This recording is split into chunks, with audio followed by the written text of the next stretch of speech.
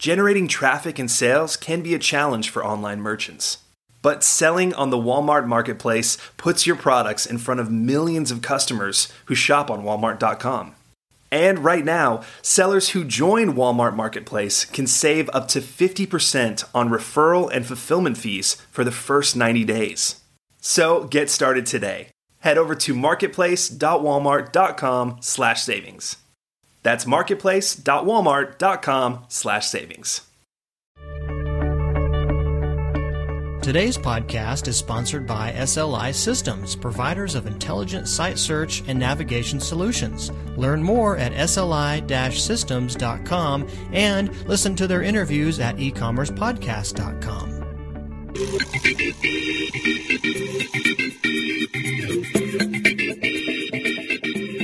Welcome to E-Commerce Conversations, a weekly podcast focusing on e-commerce topics featuring interviews with prominent people in the e-commerce space.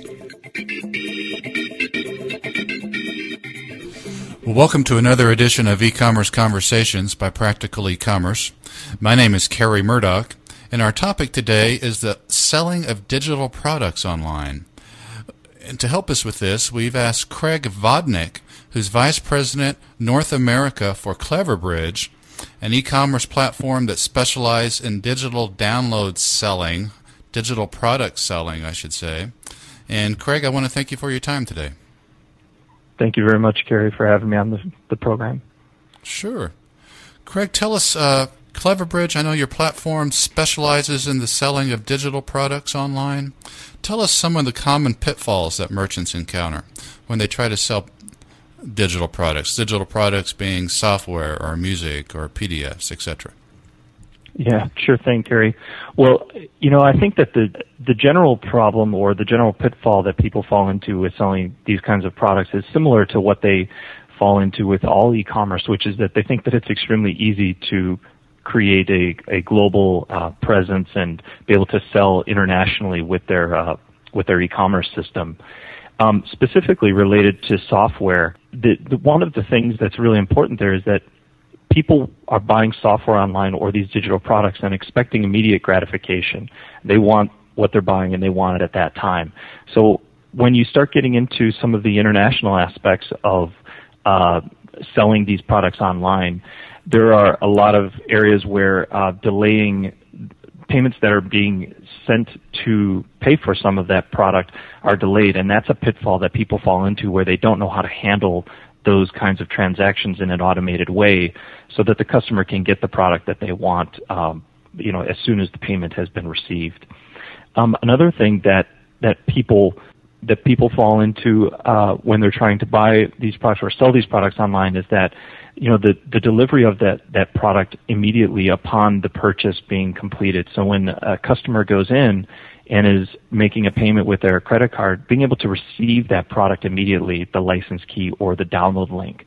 And a lot of people that try to do this, they just run into a lot of problems with making it an immediate and satisfactory process or experience for the customer that's buying the product.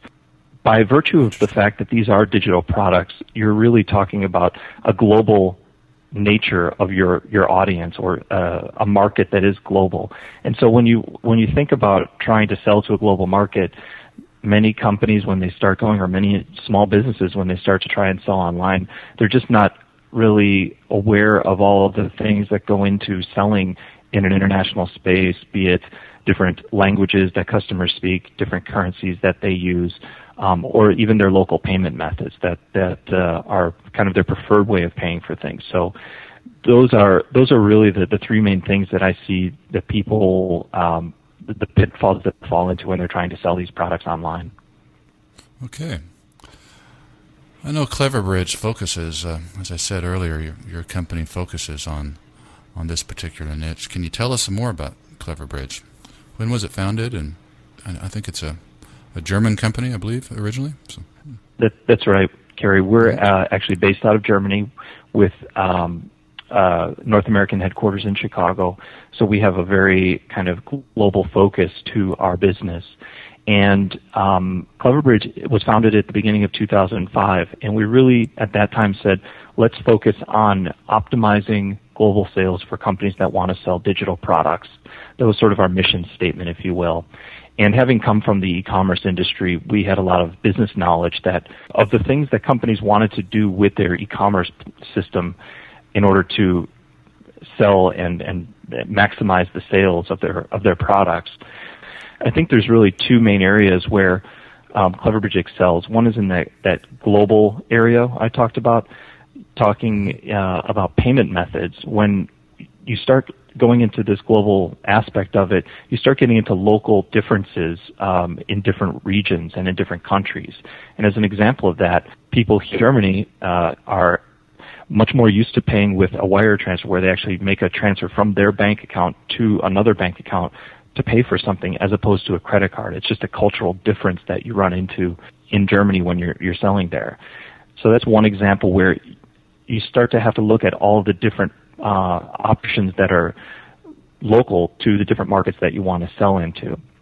Another area that is really that contributes to this global kind of sales optimization that Cleverbridge does is via languages through the checkout process. Most people around the world don't speak English as their native language, and there are many that don't speak English at all.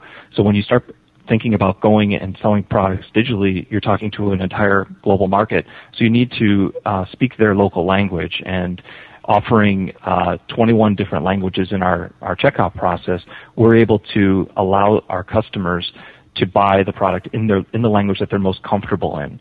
And that's a really important point that a lot of people, when they're trying to get started or grow their e-commerce, they do tend to forget about that. And then a third thing in the global area is currencies. Again, you're talking about going into a global market, and you're looking at what people are most comfortable with in order to buy the product.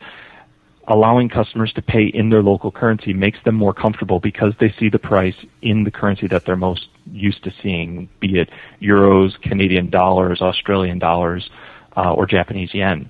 So all of these things kind of tie up and go into the area of sort of optimizing sales, but really converting the people that are already coming to your checkout process. There are a certain number of people that will abandon the checkout process because they don't see the payment method that they want to use, or they don't speak the language, or the currency that they want to pay in. It doesn't exist.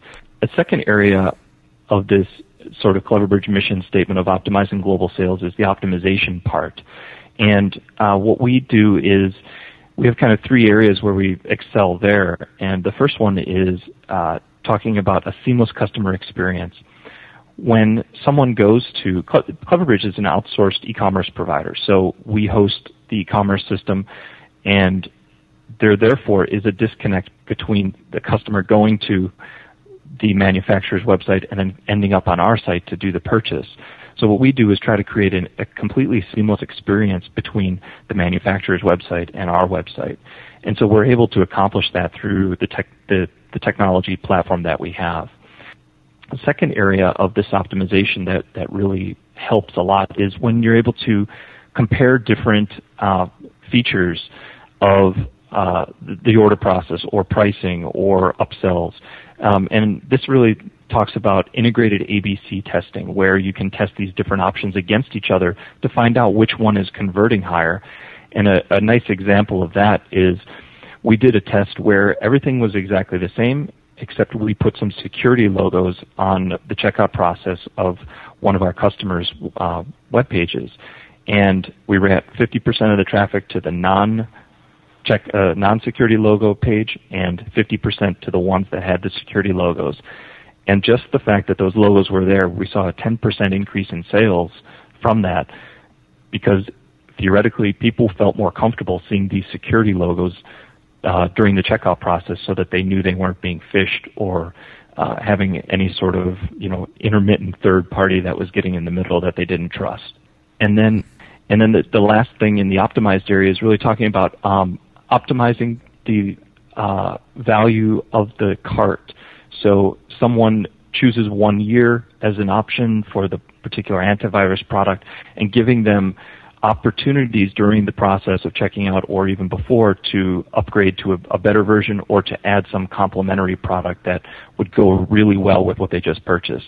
And optimizing that whole upsell, cross-sell, sub-sell process is something that is very flexible and automated within our system.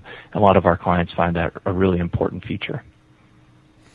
That makes sense. So it's a hosted solution. It's a hosted shopping cart solution, essentially, but the merchant or the consumer sees that as the merchant's site. I just want to clarify that. The 3 points that you mentioned earlier, payment, lots of payment options, lots of language options, and lots of currency options.